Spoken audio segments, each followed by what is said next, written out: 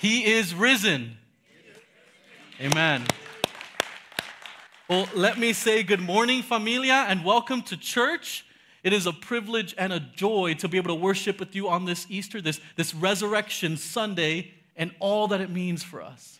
Now, for those of you who may not know me, my name is Eric Solomon. I get to serve here as the pastor of this particular congregation, and we are part of this extended Wheaton Bible Church familia alongside our Iglesia de Pueblo and West Chicago congregations on North Avenue.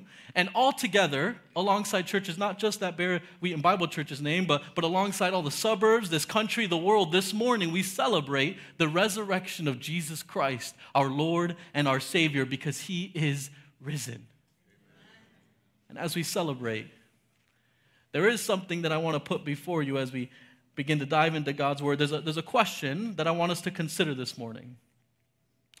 Writing about the resurrection in his book, a pastor named Joel Museo, he wrote this book, If I Should Die Before I Live, and he asked this question that I'm going to ask you this morning.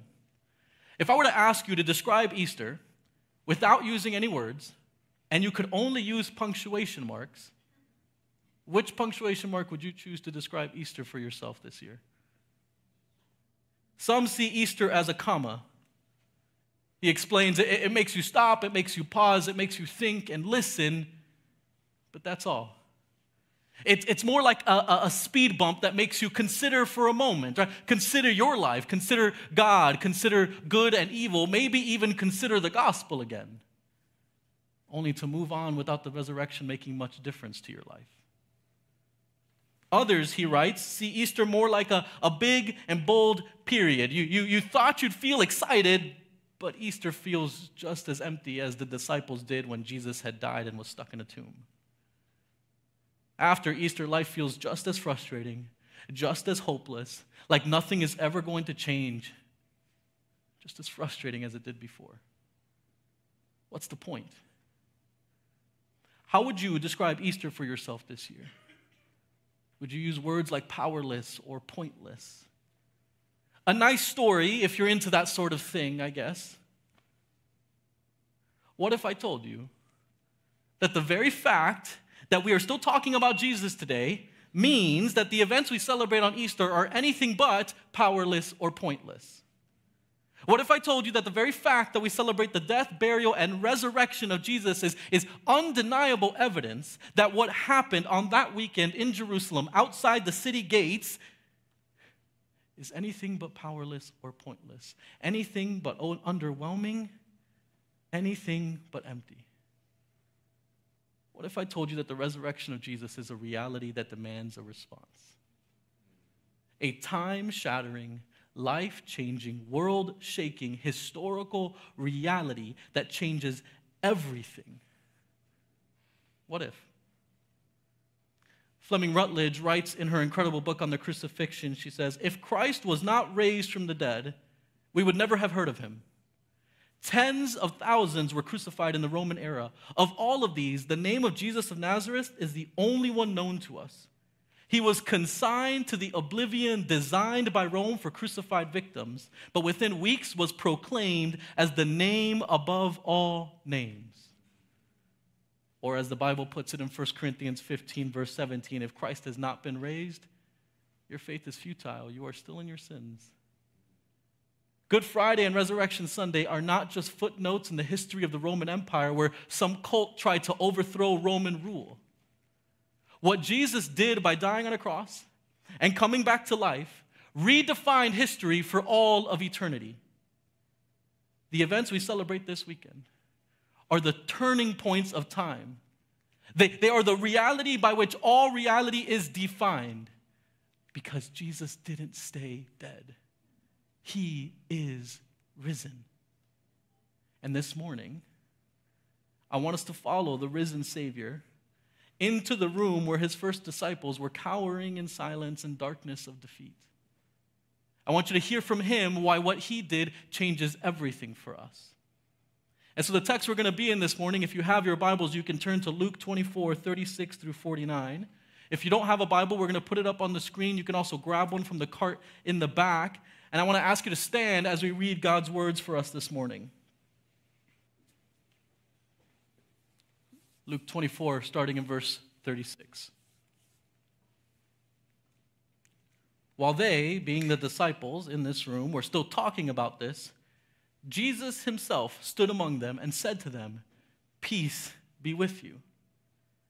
They were startled and frightened, thinking that they saw a ghost. And he said to them, "Why are you troubled? Why do doubts rise in your minds? Look at my hands and my feet. It is I myself. Touch me and see. A ghost does not have flesh and bones as you see I have." When he had said this, he showed them his hands and feet, and while they still did not believe, this time because of joy and amazement, he asked them, "Do you have anything here to eat?" They gave him a piece of broiled fish, and he took it and ate it in their presence. And he said to them, "This is what I told you while I was still with you. Everything must be fulfilled that is written about me in the law of Moses, the prophets, and the Psalms." Then he opened their minds so that they could understand the scriptures. He told them, "This is what is written. The Messiah will suffer and rise from the dead on the third day, and repentance for the forgiveness of sins will be preached in his name to all nations, beginning at Jerusalem. And you are witnesses of these things. I'm going to send you what my Father has promised. But stay in the city until you have been clothed with power from on high." This is God's word. You may be seated. The disciples on the first Easter struggled with the question that I'm asking us to consider this morning. How would you describe Easter?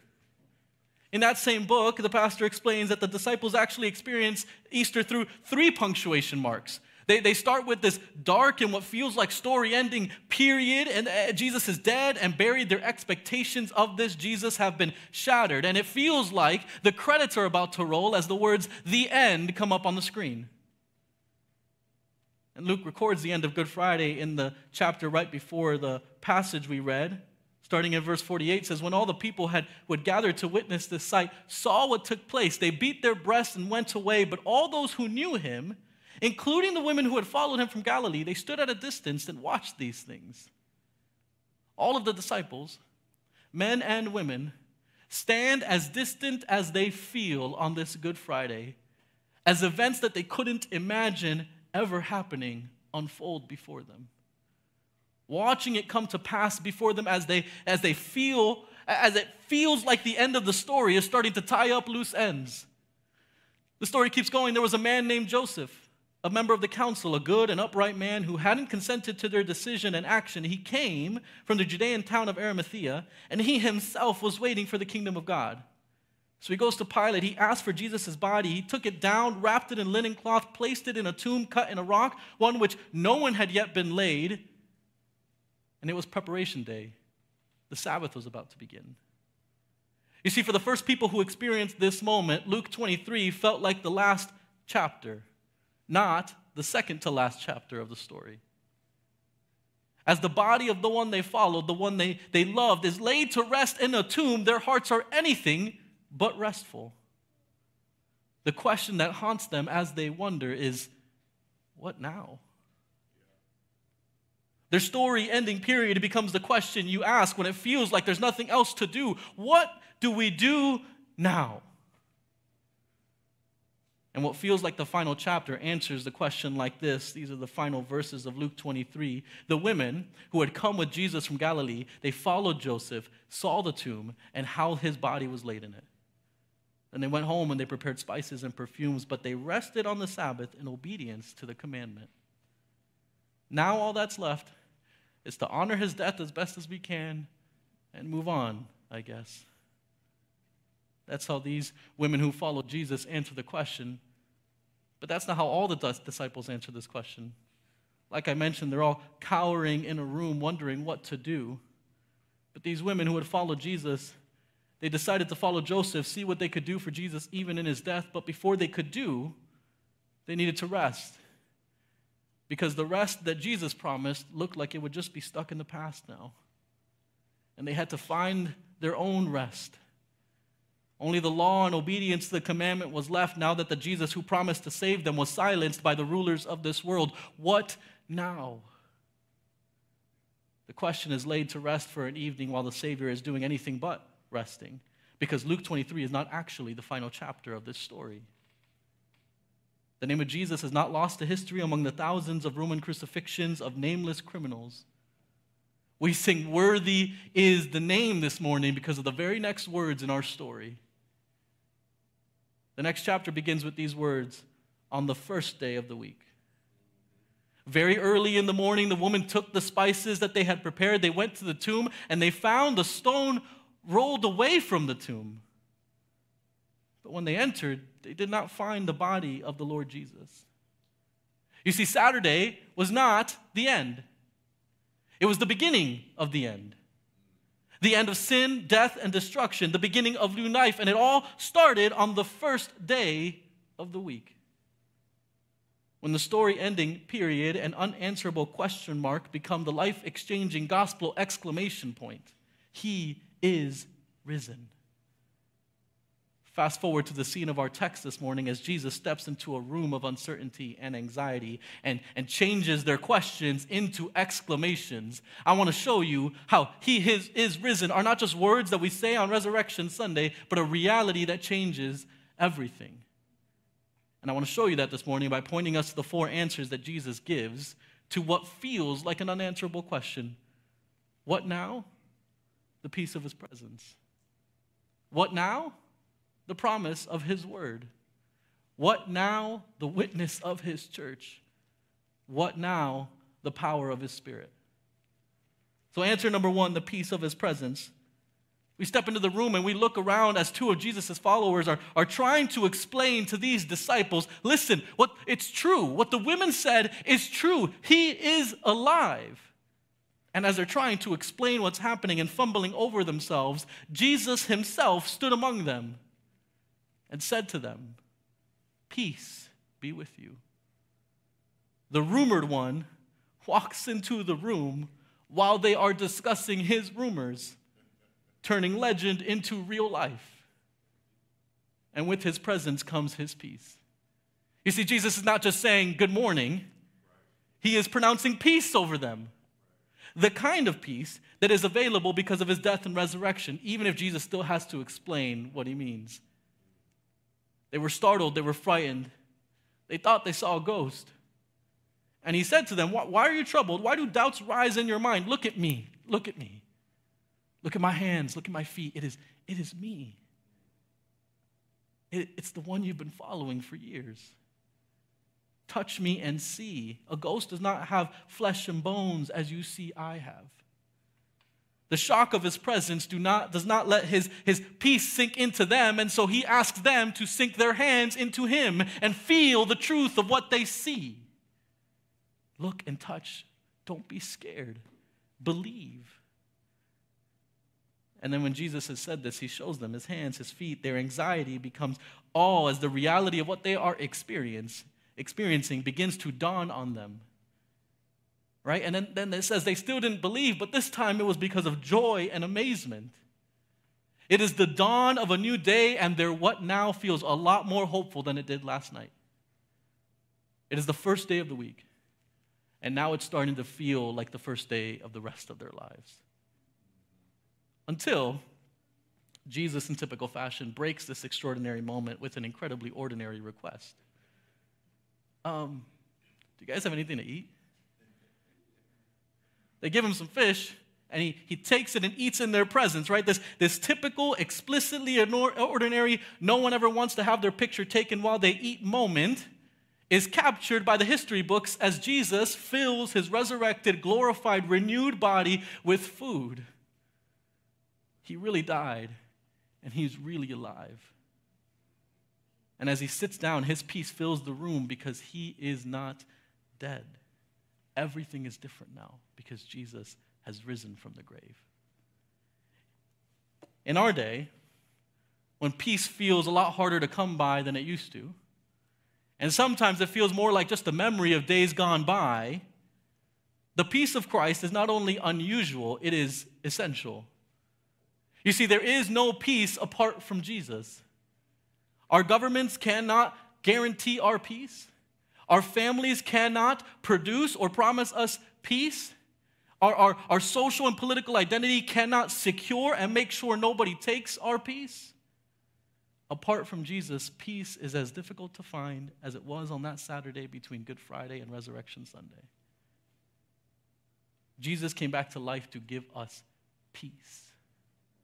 It's why the Bible calls him over and over again the God of peace. It's why Ephesians 2 says he came and preached peace. It actually says that he himself is our peace. His death and his resurrection paid the penalty of sin and destroyed the power of sin. And now we can all have what deep down we all really want. Peace.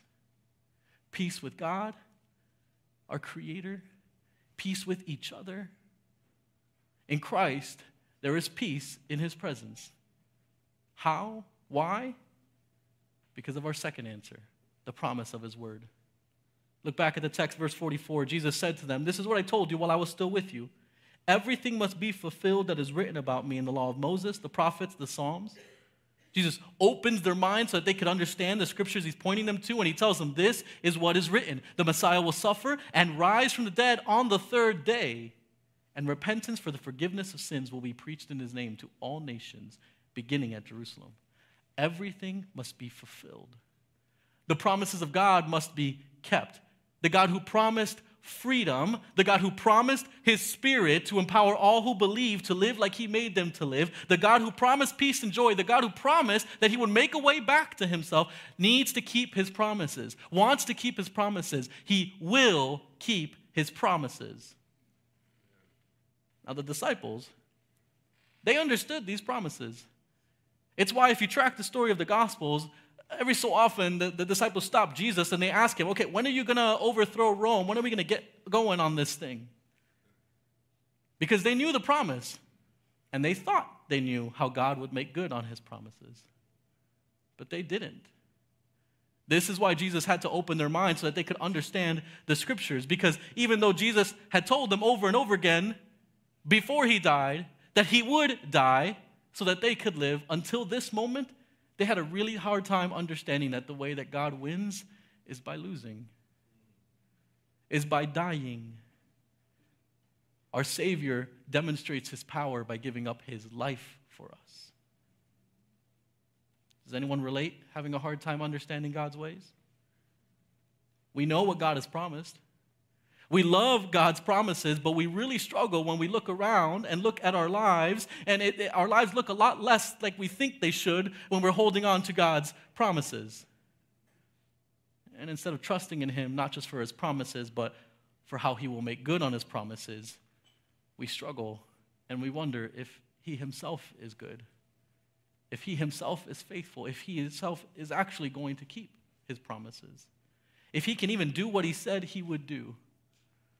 And here, Jesus opens the minds of his disciples so that after God did what he said he would do, they could actually see it, connecting the dots for them. You see, they're complicated by their expectations. They had trouble connecting these dots, so that Jesus actually did it for them. He showed them what it meant. He put together the whole story for them. Because Jesus is the hope that God promises in Genesis. Jesus is the freedom that's foreshadowed in Exodus. Jesus is the one that all prophecies lead to and every prophet longed for. Jesus is the one that the law anticipated and David and the psalmist celebrated. He is the better prophet, he is the better priest, he is the better king. And in him, all the promises of God are yes and amen, including his promise to make a way back to himself through the forgiveness of sins, through the death of a Savior, not just for his people, but for all peoples. Anyone who believes can become his people by faith in Christ. It is his promises that we celebrate this morning. His promises that we trust in, his promises that we not just celebrate for ourselves, but witness to together, which is why Jesus answers the question with a third answer. What now? Now his church, they are witnesses to these things. What now? Experience the peace of God. Remember the promises of God. Celebrate that God keeps his promises. But now, witness to what you have seen and experienced. In the same way that Jesus came as a messenger of God, proclaiming the kingdom of God, telling people that God was making a way back, that their sins can be forgiven, in the same way that Jesus was telling them that their Creator wanted to make them sons and daughters and was drawing up the adoption papers as he spoke, so the new people of God go out into to the world to tell other people what they have witnessed, he's really done it. You can be family. You can be part of you can be back in relationship with the God who made you. This new family of God was created by the Spirit because of the death, burial, and resurrection of Jesus, and has now commissioned us to go out into the world to bring that message of God. You can be family too. Repent of your sins. Confess that Jesus Christ is Lord. He is risen. What now? Go and tell everyone you know, everywhere you go, because you have seen your Lord back from the grave. Death has been dealt a death blow, and anyone can be free by faith in the rescuer. That is exactly what Jesus' followers do. In the days, the weeks, the months, the years, the decades, the centuries that follow the resurrection, disciples of Jesus, they witness to these things. But not before our fourth answer. You see, Jesus finishes this section with one more answer to the question of what now? Now, wait for the power of his Spirit. Verse 49, I'm going to send you what my Father has promised. But stay in the city until you have been clothed with power from on high. Wait, he says. Listen, by now you know that I keep my promises. And as I send you out to witness, I want you to wait until the Spirit that my Father promised you. In Luke chapter 12, verse 11, Jesus guarantees the promise of the Spirit for witness when he tells them this: when you are brought before synagogues, rulers, authorities, don't worry about how you're going to defend yourselves, what you're going to say, because the Holy Spirit will teach you at that time what you should say. And now he's telling them, listen, wait for the Spirit of God that I guaranteed for you. Wait for the Spirit of God that used to be reserved for special people on special assignment for God. Wait for the Holy Spirit to fill all of you, every disciple, for the special assignment of witness. And so the final answer to the question, what now, is wait. Jesus answers their questions with his resurrection, the peace of his presence, the promise of his word, the witness of his church, and now wait for the power of his Spirit. But the answer for us this morning is no longer wait. It is still the peace that passes all understanding. It is still the promises that will never fail and the witness that compels us, but it is no longer wait, it is go. We already have the Spirit that Jesus guarantees to all who believe. This week, as I was preparing for this message, I was reading a book on the final days of Jesus, and the writer explains what I'm trying to get at with a very simple phrase. For true believers, every day is Easter. Every day is a day to celebrate that he has risen. Every day is a reminder of resurrection and encouragement to actually live out a resurrected life. To remember and experience and ask when life gets hard for the peace of his presence.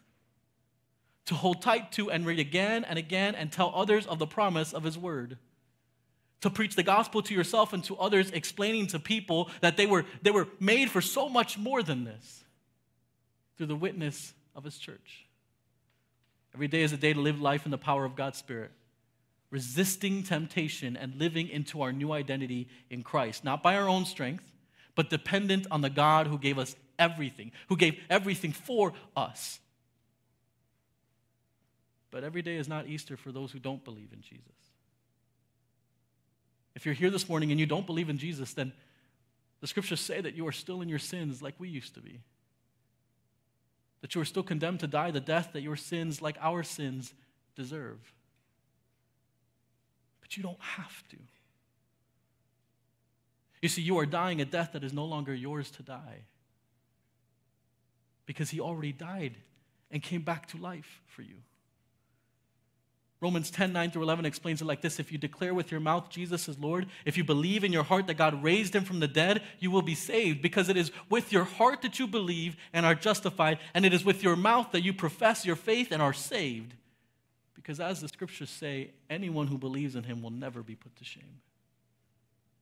This promise is for everyone who believes. Not just for the really religious people or the really, really good people, or the people who think they have it all together. It is for all who see that religion cannot save, that no one is really good, and that none of us really have it all together. For anybody who confesses that their sin has separated them from their God, that we are all rebels against the King of all creation, and that king overcame that rebellion, came and lived and died and came back to life for us, paid the penalty for our treason.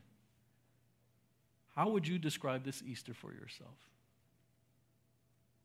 Death feels final on Good Friday. The story feels like it's ending, but there's one more chapter. Because God doesn't leave things unfinished. Jesus is risen. It changes everything. So this morning, my question is for you. Do you believe that? Thank you, Levi. I wasn't getting much amen, so Levi helped me out. As we close our service and as we go to pray, I want that question to be reflective for you. If you do believe, to continue to preach the gospel to yourself, because the gospel is not just something you leave at the beginning of your Christian walk. It is the only thing that sustains you throughout your walk with Christ. The good news of Jesus. Do you believe that? And if you don't, I pray that this Easter would open up your mind and your heart to what Jesus wants for you. Not what some other religious people have told you. Not what you think you know about Jesus. Not what you might have experienced at the hands of people who claim to be Christians. But what the one who rose from the grave for you wants for you, because he made you and he loved you enough to die for you. And he came back to life so that you could actually have life. Will you pray with me? God of peace, this morning we celebrate your resurrection. You've made peace where there was only chaos. Our sins are forgiven. We are no longer dead in our sins. You've made us alive in you. And this morning we celebrate that your resurrection was just the beginning. You are in the process of making all things new. You will finish what you started. Bodies restored, creation made right, sin made a thing of the past. Jesus, this morning I pray that you would save those who are here and don't know you. That you might save them like you saved us. We all, Christian or not, have this deep need to understand what life is about, Lord, why we're here, why this world is so broken. And so I pray that you would meet our need with the answer of your presence and your promises by the power of your Spirit. And Lord, for those of us who confess you as our Lord and Savior this morning, would you continue to shape us into your witnesses who testify to the good news of Jesus with our lives and our love and our words and everything we have. We pray grateful today, celebrating your victory and empowered by your Spirit to live the resurrected lives that you've given us to live. We pray all this in the name of our resurrected Lord Jesus Christ. Amen.